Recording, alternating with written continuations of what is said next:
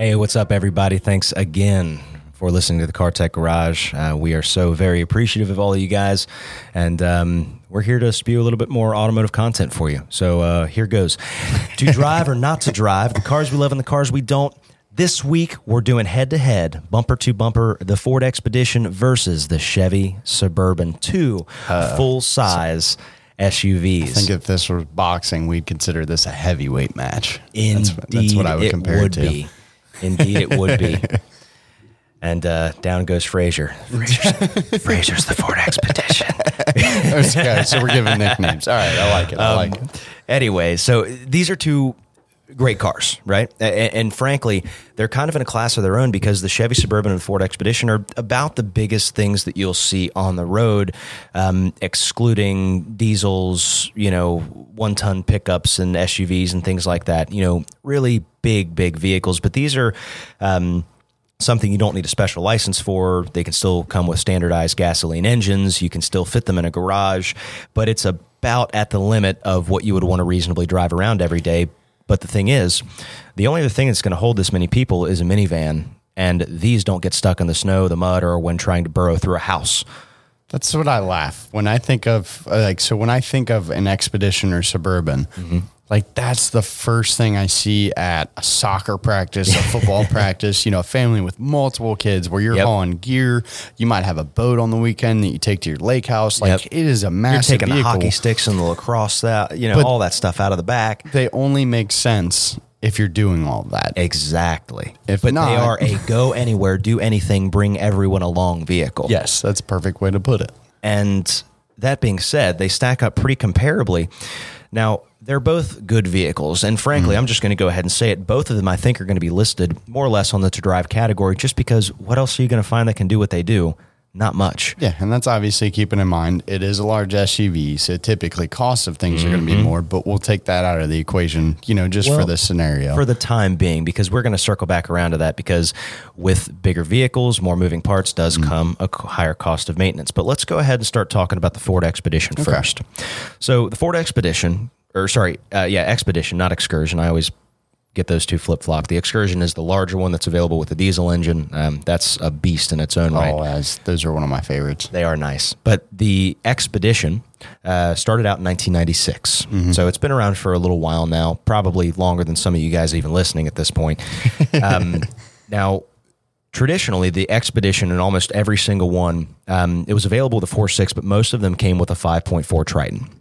The 5.4 Triton is a great engine. I know there's a lot of people that like to rag on it, but the proof is in the pudding. There are so many vehicles that are still on the road that have this 5.4 liter Triton engine.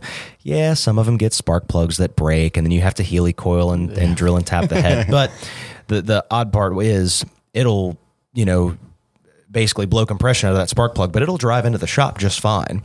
And, it's a quick $400 repair, and you're back on your way. The rest of the car around it is usually the problem. Unfortunately, with a Ford, they have a very, very bad issue with rust and pretty high failure rate of a lot of components. The good part is that a lot of the components for the Ford via Motorcraft are less expensive than a lot of the Chevy parts. Correct. So I've had somebody, one of our best technicians, say it to me like this between Ford and Chevy. I know exactly what you're about to say. And he said, with a Ford, parts are cheap and you have to work on it a lot. And with Chevy, parts are expensive, but you don't have to work on it as often. So you kind of have to pick your poison. That was when I got my truck. That was the first thing he said. I said, Sean, why did you pick a Ford over a GM? Because he's not, one way or another. He's not one of those guys that only drives Fords or only Chevys. Well, I just asked him, I said, why did you get that? They're about the same year. And that was what he told me. And I said, okay, that's a good way to put it. That makes sense. But he's right. You do have a little bit more work that you're going to have to put into the Expedition. Now, they did come out with the EcoBoost in 2014. That was in the third generation. Now, I'll also say this. The first and second generation Expeditions were pretty solid trucks. The first one had bad rust issues. The second generation is really my best pick. The brand new ones are super nice, but I don't know how they're going to age as well. No. But with that EcoBoost, I can't imagine it's going to be good. No. They're so failure prone, it's unbelievable that they're still selling them and pricing them like they do.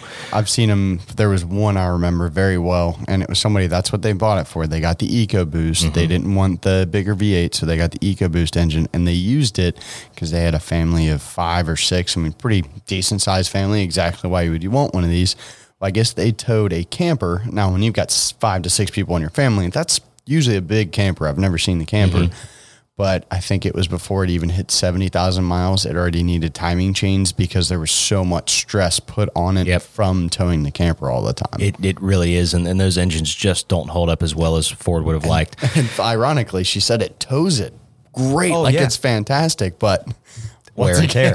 When you're paying, $3-4 grand for timing chains in the thing. And that's the thing you have to keep in mind when you're towing, they're always under boost pressure. It's never off boost when you're towing. I mean, obviously, unless you're coasting or stopping. I will say the ones to avoid, 2007 through 2012. Yeah. They fall apart. The running boards break on. The secondary air injection system fails. The front differentials leak. The four-wheel drive system goes out because of the electronic actuators. With the 5.4 liters, you still have up until 2012 the breaking of the spark plugs. What else? Intake manifold runners go bad on them. Power steering pumps leak like crazy. Anything else I need to? Oh, heater hoses. Those go bad. But those go bad on the Suburban even more often. I've got one notable in those years, though. I think it's 2007, 2008. And I knew as soon as I say it, it'll be a picture in your mind. The Funkmaster Flex Edition. Oh, man. A really cool truck, actually. It was.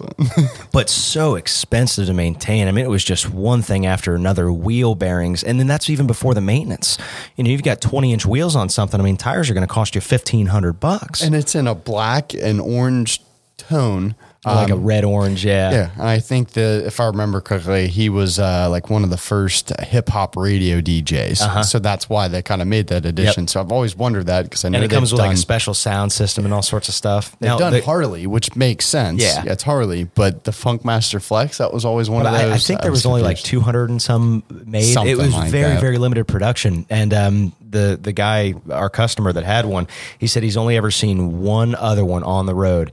And when it happened, they both slammed on their brakes, turned around, and met at a gas station in the middle of nowhere to talk about him. They really did. They said they both were like, they saw each other's eyes, and they came to a screeching halt and came back to each other to meet. Way cooler than a Jeep Wave. Way cooler than a Jeep Wave.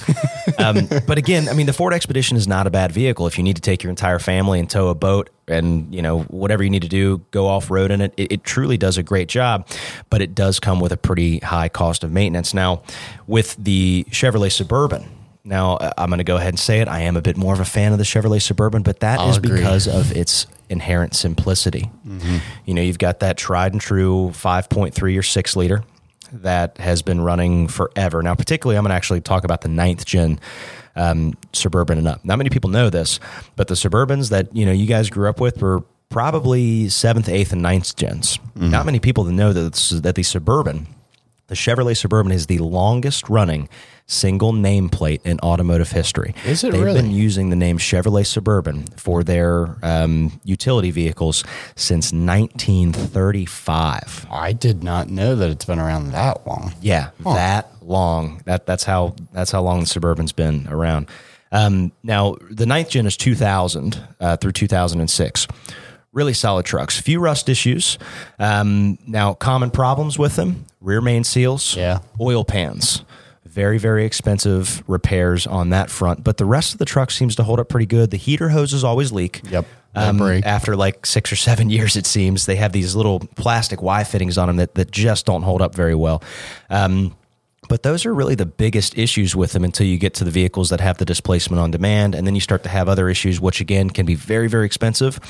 But that's where it doesn't keep the vehicle from running. When I look at the Suburban, so what kind of makes it a lot different with the GM versus the Ford, with the Expedition, you can get the nicer packages and it has all the tidbits, but like the general drivetrain, everything's the same. Where GM, where you said simplicity, and that is how it is for the most part, GM also had variations of it. So you could get like the Denali version with the 6.2 liter. Yep. In the later ones, I think that was like, 2010 and up. No, they had, I mean, Denali's were around. No, Denali's, but I mean the 6.2 liters. And I think in 2000 and well, they did 6 liters before then too. Yeah, so, yeah. But regardless, they had 2000, iterations. 2005 and 2006, they had a 6 liter available. Before that, I think it was just a 5.3, and they had a 5.7. I don't think the 4.8 ever came in the Suburban, though. Those were always relegated to the smaller trucks. They didn't. And then they also had in the earlier generations, I forget exactly, but they had like basically 2500s where the Expedition, you just jumped up to the Excursion. Exactly. But with some of these, they have the electronic suspension. So those are the ones I always watch out because those always blow out. And it's the magnetic ride suspensions are very expensive. And it's like $2-3 grand to put front struts on the thing. It's almost like the REAS suspension systems from the Forerunners, that fully hydraulic suspension system where if it had one compromise in the entire system, you had to replace all of it. Yeah. That's kind of how these magnetic ride suspensions are, because once they go bad, it just rides the entire system works as one cohesive unit. And if one part is faulty, then it throws everything out of whack, and you'll have all sorts of suspension lights come on. It'll ride like dirt. Whereas my opinion is always to go with just the simple, tried and true, standard, non-electronic shock absorber setup. Now, it may ride a little bit rougher over bumps, but when you go to replace it, you put a set of $400 shocks on it, and it's good as new. And that's where, even with that being said, like if you stay away from the Denali's, the LTZs with all the extra fancy, entertainment systems, this and that, like, there's a lot less failure prone, because where you said simplicity and their base models, they do that best. It's no extreme bells and whistles. You get some of the nice tidbits that you should get in a car like that. And they're just very simple. Of course, cost is more because it's bigger, but they just are tried and true. I mean, I love the Suburbans. And they're pretty comfortable as well. And the interior definitely leaves something to the imagination on them, except for the newer ones. But I've got an 08 GMC Sierra, so it's a very similar setup to the Suburbans. My center console and everything is almost identical what you would get in a Suburban. And I truthfully am just one of those. I love the simplicity. Like, don't get me wrong. I wish I had a $80,000-$90,000 brand new truck. At the same time, it's nice to just be able to hop in. It's not that much different. Yeah, well, not even that. There's just not so many shiny things to look at. I can focus on driving. The road, hit the auto control and the AC. I'm good. There's cruise control and my radio works. So I'm pretty much simple. That's the other funny thing I don't get, because your truck is so similar still, and yours is what year again? 2008. An 8? And it's still so similar even to ones that are, 15, 16 that are going for $40,000 and $50,000. And it's like, is there enough difference in those vehicles to really justify that cost? I think not. That's what I could have bought. I mean, a newer truck. I mean, at the time when I was buying it, a newer truck, but it would have had 200,000, 300,000 miles on it for the same price. And I was like, well, I just keep an older one. It has less bells and whistles. The only thing I did find out the other day, blend door actuators going bad. They do, yeah.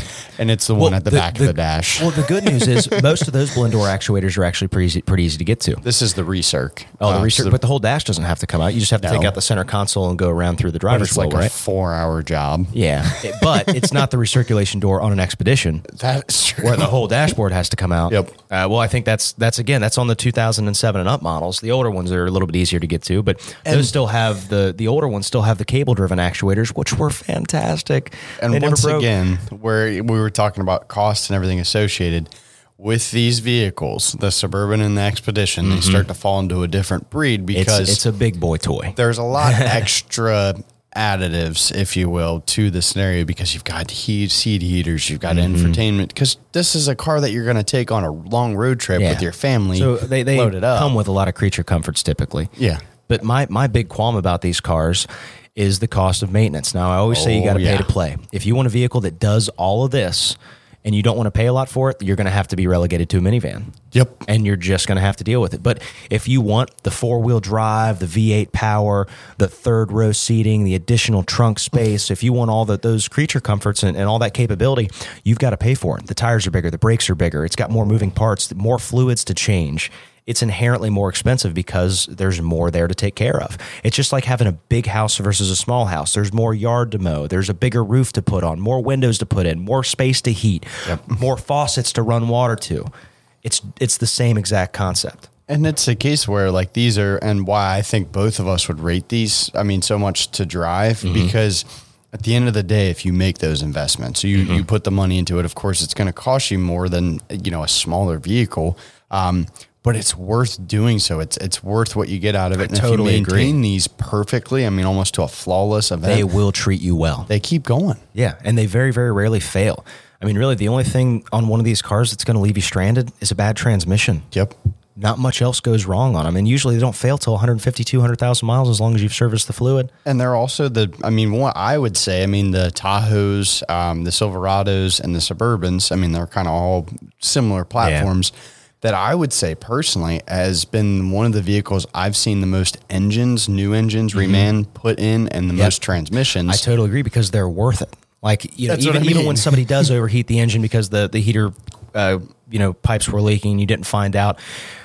They make stuff for this, and it's worth putting it in. As long as the car's not rotted out and rusted out, think of the comparative cost that you would have to spend if you were to go buy something else that could take 8 people somewhere. Yeah. You're going to go spend $70,000 on a new truck, or you can spend $7,000 to put a brand new engine and transmission in it. And yeah, you still have to deal with all the stuff from 2005, but what's wrong with that? Yeah, no. It's you just all works replace just it, fine. and then it's brand new again. Exactly. That's kind of one of the reasons I love my Pilot so much, because it's kind of like a smaller version of one of these cars. It still has somewhat high maintenance cost. Obviously less than one of these, but where else can I find a car that's going to, deliver this type of performance, this type of space and comfort? I'd have to go spend a lot of money. I would. And I'll try to find it real quick. And also, real quick, just a heads up for those of you who don't know, the Ford Expedition is also the same thing as the Lincoln Navigator. So the Lincoln Navigator can go into this pod as well, except the Navigator is even more problem prone because, it is less common. They did make a few design changes, and they're really not as reliable as the Ford model in terms of all the creature comforts. And then the Suburban, you have the Yukon XL on the newer ones, the GMC version. So that's another thing to kind of keep in mind too. And also one other notable thing on the Suburban, if you can't tell, we're kind of a little bit more biased towards the Suburban, is for those of you who know Hennessy, they do the high end, crazy sports cars. They've got the Venom GT, all kinds of other stuff. They have spread out. So, and this is one thing that I've always wanted a Suburban in this package. You can actually send it to them and they will install a factory warranted 1,000 horsepower drivetrain in the thing. You can have your fun and you can take the kids to soccer practice. You can't beat that. You can't beat it. Well, and you're right. Hennessy does a lot of that stuff. You can ship your Yukon or your Suburban there and they'll do whatever you want to it. Twin turbo kits and all sorts of cool stuff. That's the best part about these vehicles. Even if you are a little bit of a gearhead, this is a very utilitarian vehicle. There's no doubt. There wasn't much thought of fun when this vehicle was concepted, except for maybe the fun you can have with wherever you take it. But the fact that it has a V8 in it, basically the same drivetrain that comes in the Corvette or the Camaro, it's still capable of a lot of power. And I've seen some of these things, even though they weigh 6, 7, 8,000 pounds, hustle. Oh yeah, there's no question at all. I know there's another company too, and this is once again, there was one point in time, I don't remember when exactly, but I just kind of fell in this dark hole of like Suburbans. I was like, what can you do to them? What kind of stuff? So that's where I found Hennessy.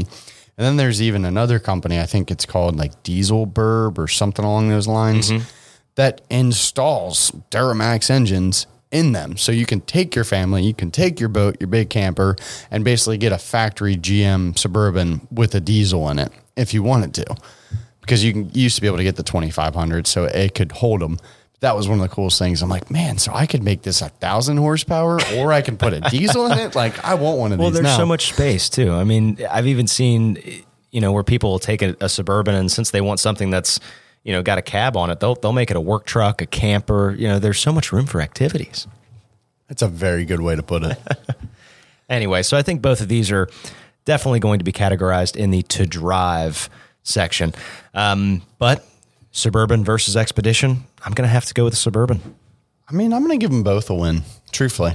If I'm looking at the two, you really can't go wrong. Whether you're a Ford guy, a GM guy, can't beat it. We won't even talk about Dodge and throw that in the equation. We didn't even compare that one. They don't even really have anything that's going to compare, not in the size and category. So that's why I give it both. If you're looking for something, as you said, 8 people, you can tow the boat, you can go to soccer practice, you can go on vacations.